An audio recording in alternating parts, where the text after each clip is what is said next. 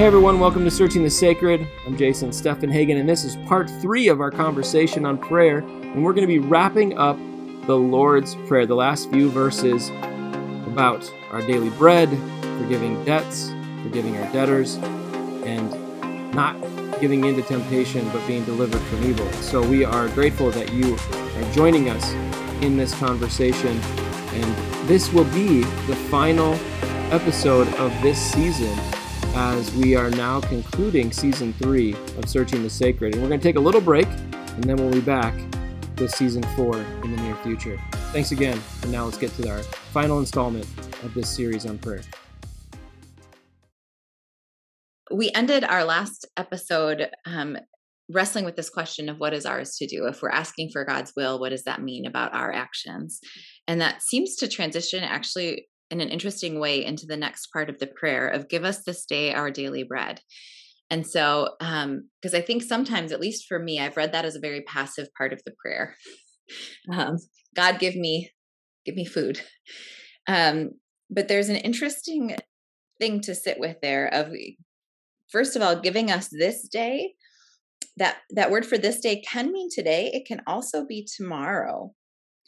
And it's really this sort of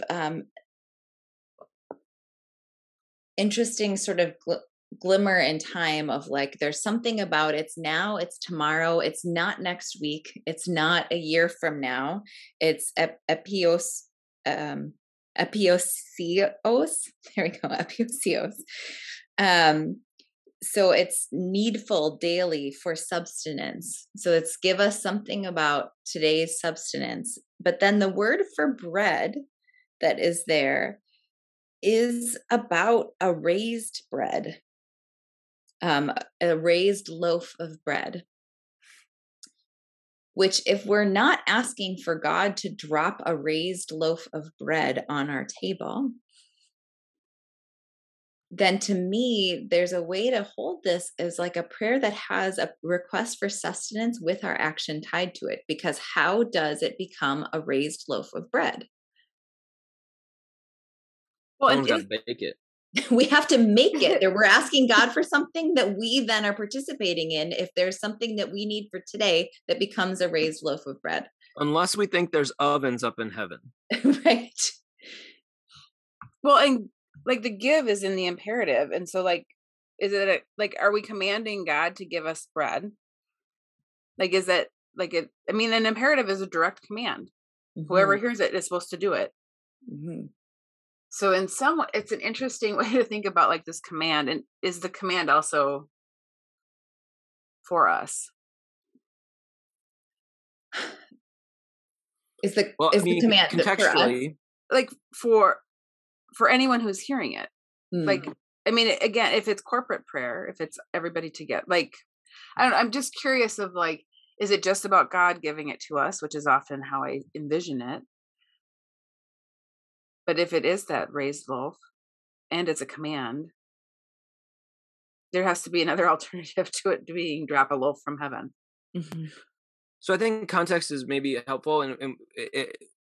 So we're talking about a marginalized, potentially oppressed, or just not potentially oppressed people group who bread is not always the easiest thing to come by. Like the Roman Empire is pretty famous for like hoarding bread and then distributing it in order to gain power. So bread is not the most well supplied commodity, which is essential for life. We also have this history of daily bread back in the wilderness. And so when Jesus says, even though it's a raised bread, by saying a daily bread, like for today or tomorrow, but this kind of immediate need, there's definitely a hearkening back to that idea. And I can't help but like, yes, it's like a give us and it's like an imperative, but is it less from like a demand and more from like a plea? Like I can't make it today without bread. Like, give me that much at least. Like, you know, it's one thing for like someone sitting in like the basement office of a home in New Brighton, Minnesota to say, give me my bread, you know? I sound like a petulant child who just like has a craving. it's another thing for someone who's like marginalized, oppressed, doesn't always have enough food, and has this history of a people group that like literally survive day by day from the sustenance of God, saying like, I need that. Like, otherwise there is no me or us in existence. Well, I'm just going to read the First Nations version translates it and says, provide for us day by day the elk, the buffalo, and the salmon, the corn, the squash, and the wild rice, all the things we need for each day. Which makes me That's think, beautiful. I mean, there's partly like what it does is it kind of opens up like, yeah, like all those things they're available to you, but there is work that you have to do. Like you have to go catch the salmon or kill the elk. Like there's a work to be done. And it also, in some ways though, Jason, it reminds me a little bit too, and I think this is why I wonder about us and like our role in it, because there are so many people who might have prayed for daily bread and have died of starvation, right? Like there is a Yep. tension in that prayer. And so like in some ways it is that reminder of being able to like, how do we, I don't know, maybe there is a caution towards overconsumption, or how do we see people next to us and even around the world? Like, Yeah. I mean, it's that, like we say it kind of flippantly when we talk about like Elon Musk buying Twitter, like you could solve hunger. Mm-hmm. And what does that mean for us? Like, what do we do with all that? Well, and again, we're coupling this with like, thy will be done on earth as it is in heaven, right? Mm-hmm. And well, maybe the will is that if you have bread, you share it with those saying, give us our bread, right? And I think that's what you're getting at is like, what do those of us in positions of power and privilege do with the power and privilege that we have when the world is starving, when the world is saying we can't make it today? I have a shirt that I love bare minimum, from, right? Yeah. From the Happy Givers, that says, if you find yourself with more than others, build a bigger table, not a taller fence. Love it. That idea of like, are we, especially because this prayer has already put us in the same household. If God is our father, we're a part of the same household as the rest of humanity. I'm not praying for my food. I'm praying for our food. Provide for the entire household. Am I looking around and saying, oh, look at what's at my table? Yeah. Me making this request, I need to be aware of who doesn't have a spot at the table. Because it is our daily bread. It is not my daily bread. Mm-hmm. And I love what you said earlier, Jason, about like the history of being provided manna, because I think that's also then, I love reading scripture in a way, not only what's said, but what's not said. Jesus could have said manna here. People would have known what he was talking about if he had said, give us today this manna. If Jesus had given us a model of prayer that said manna, then the prayer would be asking for the kind of food that only God can provide, and that God provides it every day. And all I do is wake up and collect what God has provided. That would have made sense to people. They would have had the historical imagination for that prayer. And that's not what he used. He used the word bread, the kind of bread that I make and participate in. And that perhaps is telling that this does have a role for us, that it doesn't say manna here. It's daily bread. Well, and I think it's really important because there sometimes, although it's a wilderness and although it's a wandering, or it's and maybe a not ideal, there's like a romanticizing of the wilderness that is like, oh man, the wilderness journey, like that's just like where you like God just shows up so tangibly. Yet God was using that space to like form this people so that they were ready to inherit this land and govern it with like grace and to be a blessing to other nations. They weren't a blessing to other nations in the wilderness. They were getting ready to be a blessing to other nations in the wilderness. And so like, yeah, you're right. If Jesus would have said manna, it would have said like, hey, you're not ready and you're not going to be ready. Like, just like you're in prep mode for the rest of eternity. Like, I think by saying like the bread, it's like, come on now. Like, we know what this is about. Like, use your power, use your privilege, and get the job done for everybody else. I just was curious. Like maybe they were a blessing in the wilderness, because what if there were strangers that came in and wanted to join them? I feel like the manna was abundant enough that new people could come in and they were provided for. Like there was always enough, like that it's an interesting thing to think about, like what happens in the wilderness, but maybe it's that you continue to learn the lesson that there's always that welcoming somebody in doesn't have to cost you yours. Right. Mhm. Yeah. And we need to go Totally. back to the wilderness to learn that lesson. But Right. then there I mean, comes a time. we talked about how Ezekiel is up on the mountaintop, and what does he have to do is traverse all the way through all of Israel and go back into the wilderness in order to like hear from the Lord. And like, so I don't think there's an abandonment of the wilderness, but I think we also have to remember that we go to the wilderness so that we can get ready to step back in and do the work that we're called to, and participate in what, kind of like Lisa said, be co-creators with what God is up to. And that is the calling, is to be that healthy, dynamic co-creator with God for the sake of, the flourishing of humanity, the flourishing of earth, the flourishing of my own being, right? Which takes us to verse 12, actually. And this place, it's kind of a part of the prayer I feel uncomfortable with because of the way it leads into what Jesus says afterwards that we read in the first episode, which is this forgiveness, where we're not just asking for forgiveness, we're saying, forgive us as we have forgiven others. And then after the prayer, Jesus says that others are forgiven when you forgive them and not forgiven when you don't forgive them, which is a really high, I mean, there's a lot to wrestle with there about our role in forgiveness being the way of the world. And to have the request be phrased in this way is sort of off-putting. Like, I kind of want the prayer to just say, forgive us. I don't want it to say anything about as we have forgiven others. That's like putting a role on me right inside the prayer that I don't want to have. Isn't that just God's to do? Yeah, I mean, there's like I always feel like forgiveness is getting back to that like orientation idea that we talked about in the last episode. Like, forgiveness is not just a thing that you do, but it's like an orientation that you have. And I mean, Jesus says, like, like I think it's Peter that says, like, how many times should I forgive my brother that sins against me, right? 7 times. And Jesus is like, no, 77 times, or 7 times 70, right? It's this, like, it's like, you shouldn't stop being a forgiving person, is like, it's like an orientation to forgiveness. And I feel like if we want God to forgive us, we have to be someone who operates in the language or oriented towards forgiveness. Otherwise, how could we possibly receive something that we don't know anything about? Which I think he says that to Peter. I think that's near this passage of the parable of the ruler, where there's a ruler and a servant who does something wrong, and the ruler forgives that servant, and then that servant goes and won't forgive the debt that he Yep. is owed by Yep. somebody else. Yes. And Jesus tells that parable as like, how, like, that doesn't make sense.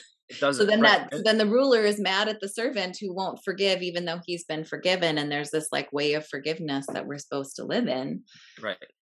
And it's basically, you get what you ask for, right? I mean, that's I often see like God's posture being like, if you really want this to not be a loving, kind, forgiving environment, then like, okay, like, that's what you want. Like, but if you want this to be forgiving, then yeah, let's participate in that. Like, there's just kind of this big invitation. And I think that's maybe what's being gotten after here with forgiving our debts, is we forgive those who forgive our debtors. It's all like, I don't know. I just want to hold space for. I think it's complex. Mm-hmm. Like, I want to say like forgiveness should be easy, and it's just not. And it's really interesting. Like there's different spaces. Like there have been friendships that I've had that have ended because of an inability to forgive a mistake, error, human harm. And I don't know, like, in some ways it has to do with all the other traumas and harms and forgiveness they've had to do in the rest of their life. And it's kind of like a boundary had to go up. Yeah. So some ways, like I respect that. I think there's still probably invitation to work, and that's probably not always healthy, but sometimes it's what you do in the midst of things. And then I mean, with restorative justice, there's some really interesting work there are people who have had a loved one killed, who will go in and like do the work with somebody who's where another family won't forgive them, but they'll go in and kind of like stand in to help somebody else do that work. And it just, I think there's broad ways of figuring out how to do forgiveness, how to be forgiven, and how to, Yeah. like, it's more broad than like just forgive every harm that's ever been done to you, because I think for some people that is significant trauma. And that's 1000%. Well, right. and I wonder if that's worth pausing to notice the word that's not used here, that our translations I actually feel like this is one of those times, like when you're doing the Lord's Prayer in a church service, depending on whether people grew up Catholic, Lutheran, or Methodist, Oh, yeah. or anything else. This is the point of the prayer where people start saying different words. Like, is it forgive us our trespasses? Is it forgive us our debts? Is it forgive us our, Sins. there's another one, huh? Sins. Sin, right. But the Mhm. word sin is not what Jesus says. Jesus uses the word debt. It's a very specific word. Debt is the best translation because it means something owed. Mm. Though Well, that changes the whole thing. though that It can does. be a sin, like there is some history where a sin is a debt that is owed. Jesus could have used the word sin. There is a word for that in Greek that he Yeah. did not use. He used the word debt in the prayer. And so what I like when I was sort of doing a cross reference with my lovely Amy Jill Levine, is a great New Testament scholar, everybody, if you want to dig into anything. So she pointed me in her annotated New Testament towards Deuteronomy 15, which is the sabbatical year where debts are forgiven. Mm. And what Mhm. happens in a community if we have a time, if we have the sabbatical year and then a jubilee where debts are forgiven? And how does that kind of tie into this household orientation that we've named of like living in a way that forgives debts? Well, that feels very different than forgiving harms and traumas. And like in some ways, forgiving debts means that you had enough to lend out. And also a debt is like power, right? If I hold a debt over you, I have that power. I mean, like in middle school, if I borrowed $5 from my friend, I mean, man, in middle school back in like the 90s, if I owed somebody $10 or $5 or $20, man, that kid had power over me, right? I mean, they would hold you hostage. I need you to carry my backpack down the hall because you haven't paid me back, right? I mean, like, I know this is so minor and like I'm making like light of it, but like when you owe someone a debt, they have immense power. And then this is an our statement, so it's not just individual, it's collective. If there's a collective debt that is owed, like there's big amounts of power being held over a group. And so, going back to that Deuteronomy idea, like you're setting the playing field back to equal. You're basically saying like, let's start from a place of equity and equality so that we can see the flourishing of all people, because the past isn't going to hold us from that flourishing. Like what we've done in the past to make it can't keep us from moving into the kingdom of God on earth as it is in heaven. And so like it's almost like we need our food, got to live daily, like we have to have that. And then if we're going to flourish as a people, we have to be able to reconcile our past, like forgive the debts. If we don't forgive the debts, then there's going to be the power dynamic that's always going to get in the way of us actually seeing each other as brothers and sisters, as opposed to an us versus them. And so we got to figure that part out. It reminds me when I think of debts and that sort of equality place, it reminds me of the conversations that happen around things right now, like student loan forgiveness, where there's a thing, if we're honest as humans, if I'm honest, I won't apply this to everybody. I want my debt forgiven. Once my debt is forgiven, I'm okay with your debt being forgiven. Yeah. But to actually, like, part of what happens in those dynamics is people who have done the really hard work of paying back their student loans struggle with thinking about other people having their loans forgiven, because I had to work to pay that back. How is it that you don't, like, that feels unfair? There's an unfairness there that means we have this human struggle generation after generation of giving people after us a leg up, because it feels unfair to give them a forgiveness of debt that we didn't receive. And can we as humans get over that? Can we struggle towards a different kind of wholeness and generosity towards forgiveness of debts. And if we can't, then we're never moving forward, right? I mean, if we're going to saddle the next generation, the current generation, with crippling hundreds of thousands of student loan debt, with jobs that are not capable of paying that off in a timely fashion so that they can, get settled and like buy homes and be a productive member of society as opposed to living in a basement somewhere. Like we're not moving forward. Like it affects all of us. It affects the entire economy. And so like we're doing it to ourselves, whether we know it or not. And that's the key of forgiveness, is that although we think we're forgiving someone else, we're actually setting ourselves free. Because if they're able to flourish, then I can actually flourish too. Because the power dynamic, even when I'm holding the power, if I hold the power, it affects me. And it affects me in relationship to you in an unhealthy way, even though I'm benefiting from it by having power. And so if I forgive you and get on an equal or equitable playing field, I'm actually a healthier human being, because now I'm not operating from a place of defending my power. And so forgiveness sets me free. Jason just got up on like a soapbox there. Sorry. Yeah, I love this conversation. No, it's great. I love the passion. I would say I'm probably not quite as, I feel like you both have some very pure-hearted forgiveness. I don't know that I'm there. Because in some way, like that equitable comment is the comment that I'm most interested in, because I think it's BS that people who can fully pay, and there are people who have money, astronomical wealth, that have full ride scholarships and all this other bullshit. Like the thing is, that's not how I just don't think like forgiveness as a whole, like maybe if it's across the board for everything, it works. I just don't know that is actually what happens. Like it's a complicated damn conversation is more important than the equal conversation. Well, right? but it is. That's what you're stating. But I feel like even talking about like a student loan debt hits at why this is so hard as humans, because with something like that, I don't get to decide. It's everybody. Yep. I don't get to decide who deserves that forgiveness. Somebody who could pay isn't being forced to pay at the same time as somebody who can't pay is being given that relief. That's what happens with an across the board. That's what happens in a sabbatical year. All debts are forgiven. The debts that happen in unjust ways, and the debts that where like the person who really ends up wronged is the person who's forgiving what's owed them because the person's just being lazy and not paying them back. Like that is also a debt that exists, and all of it gets swept away in the sabbatical year.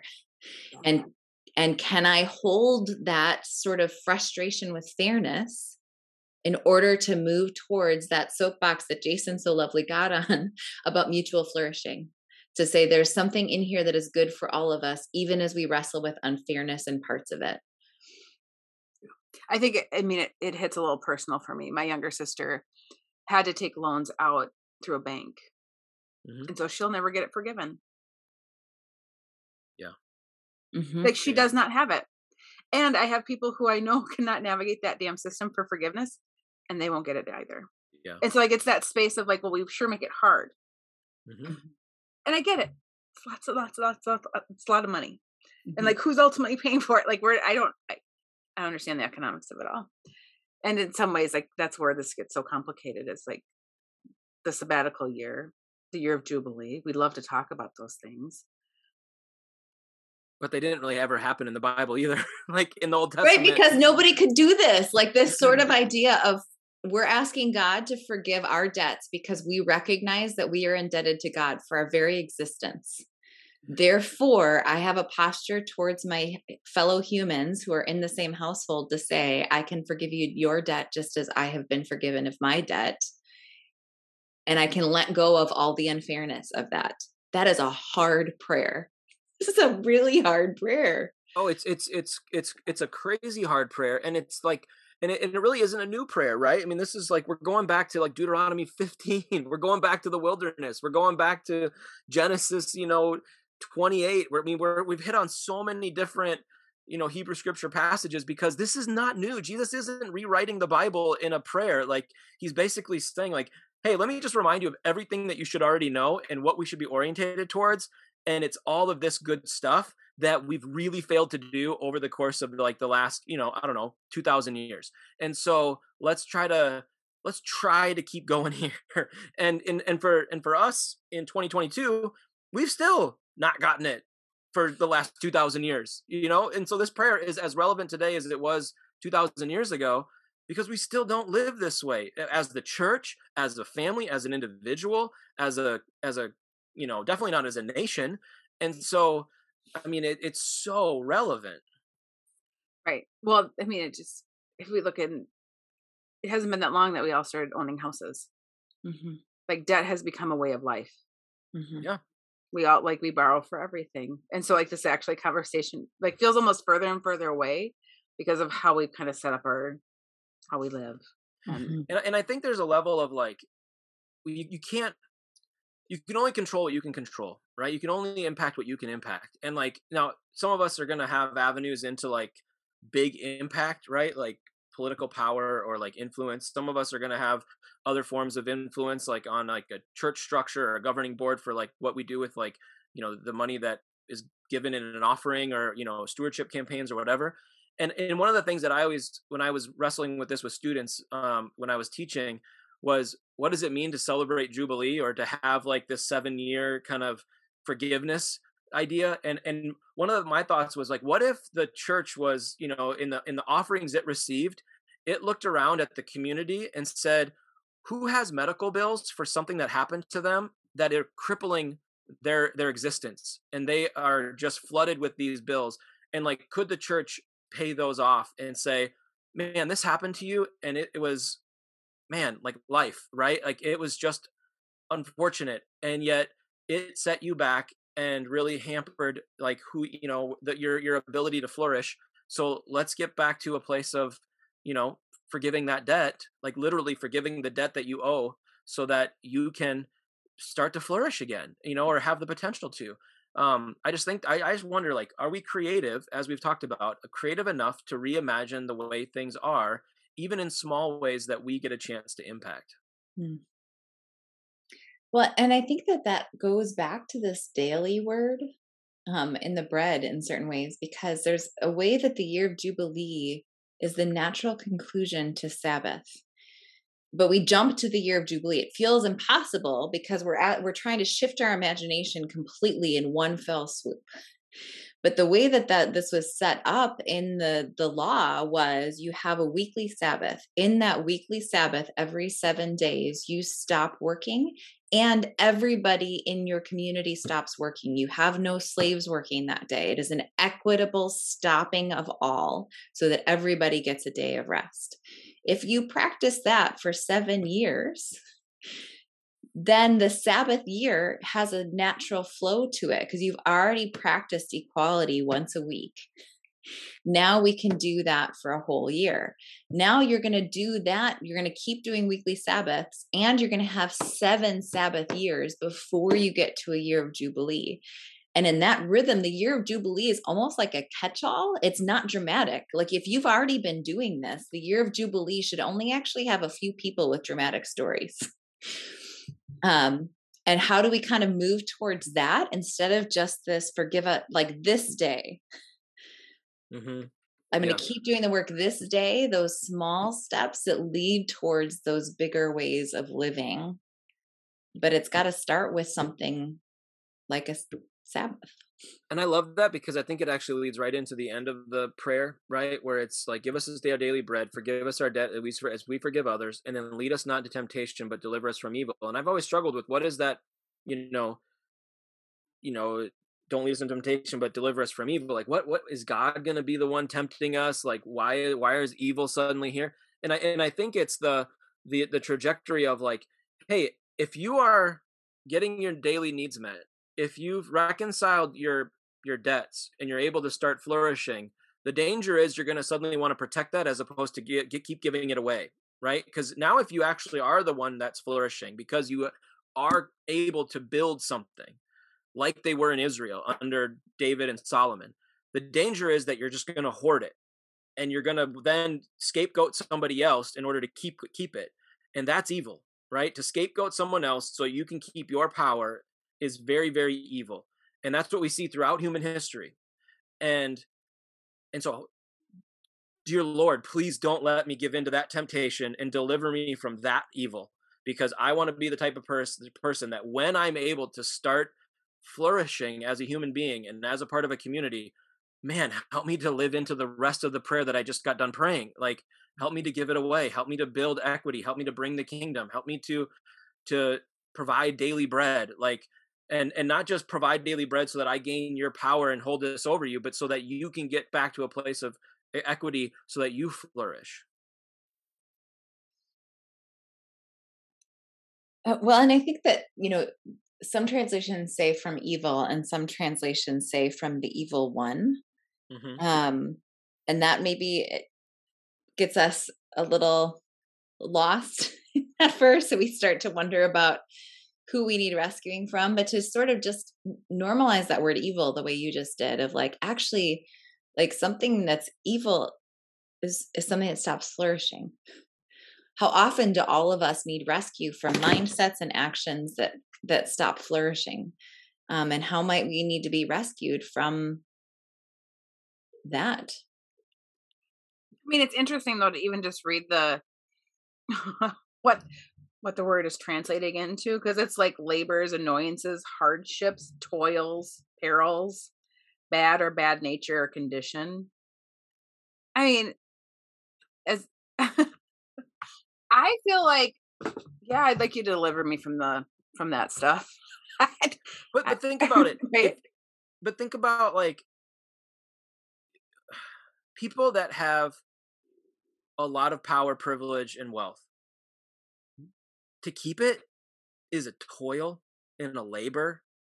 Like, and now there's like a lot of comfort that comes with that, but like, it can be a lot of stress too, and it can be a lot of, like, like insular, like, man, what am I, I doing to not lose this? I don't know, I'm Jeep. not saying I'm not saying it's I not comfortable.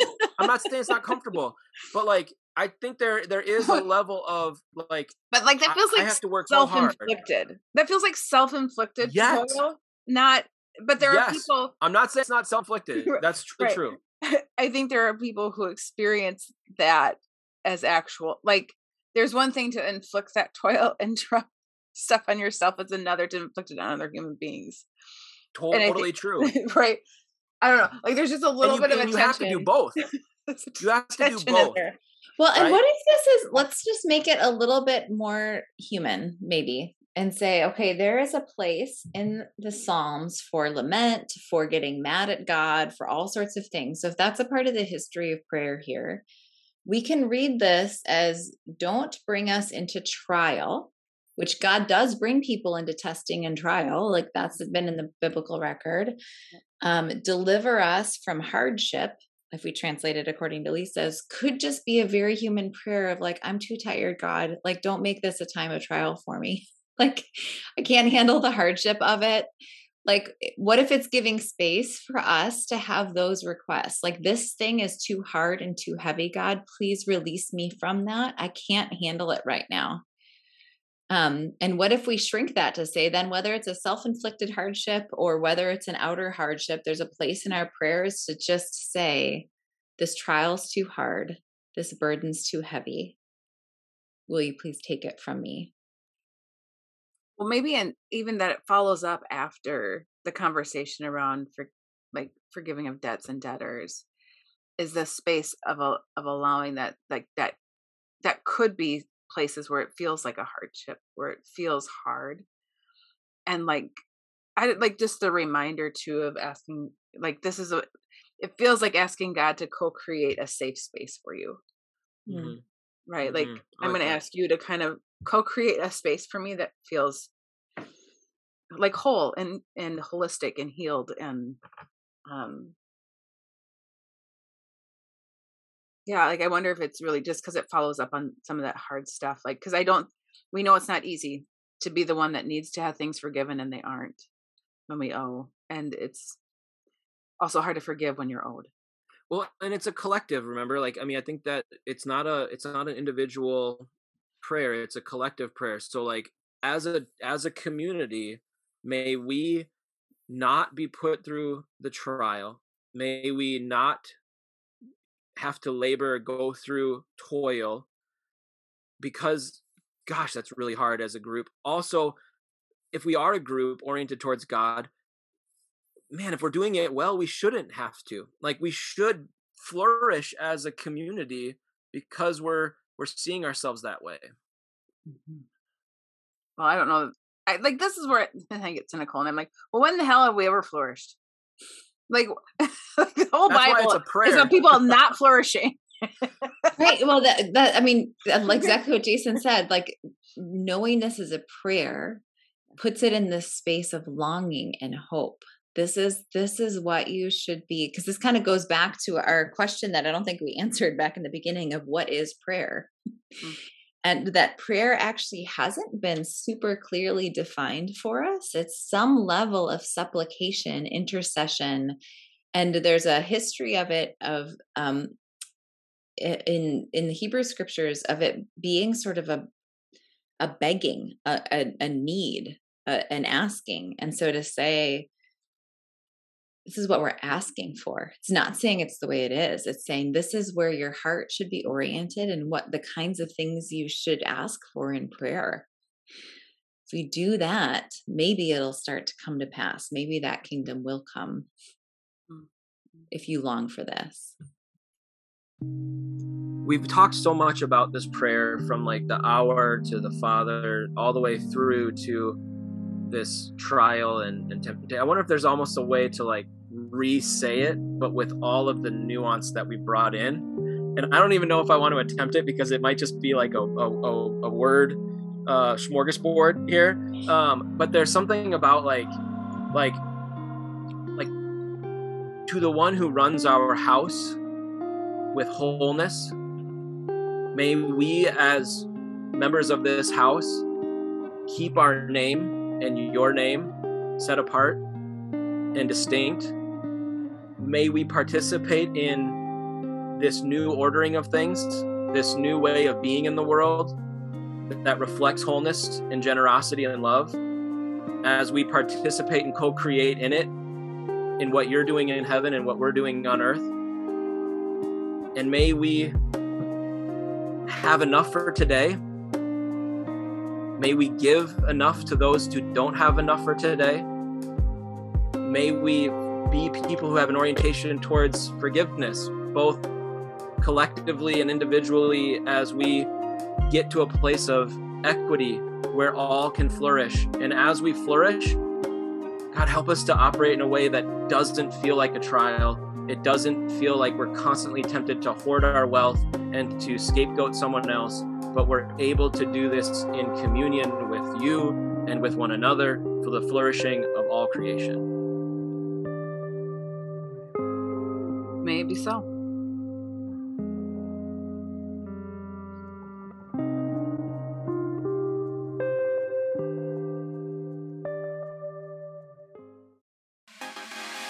This podcast is a partnership between 40 Orchards and Processing Faith. 40 Orchards invites people to wrestle through biblical texts using the ancient Jewish concepts of Midrash. In a 40 Orchards study, every question is safe, everyone is welcome, and every voice is valued. We believe there's room for all of us. No person and no question is off limits, because we know that together we can expand each other's experience of what is sacred, whole, and good. You can learn more about 40 Orchards and sign up for a study by going to 40orchards.org. That's 40orchards.org. Processing Faith is a space created by Jason Steffenhagen for people to do exactly that, process their faith. It's not one thing, but more like a good recipe. It's like 1 part pastoral care, 1 part theological exploration, and 1 part wrestling with all the questions. You can learn more about Processing Faith and sign up for a free 45-minute session by going to processingfaith.com. Thanks again for joining us on Searching the Sacred.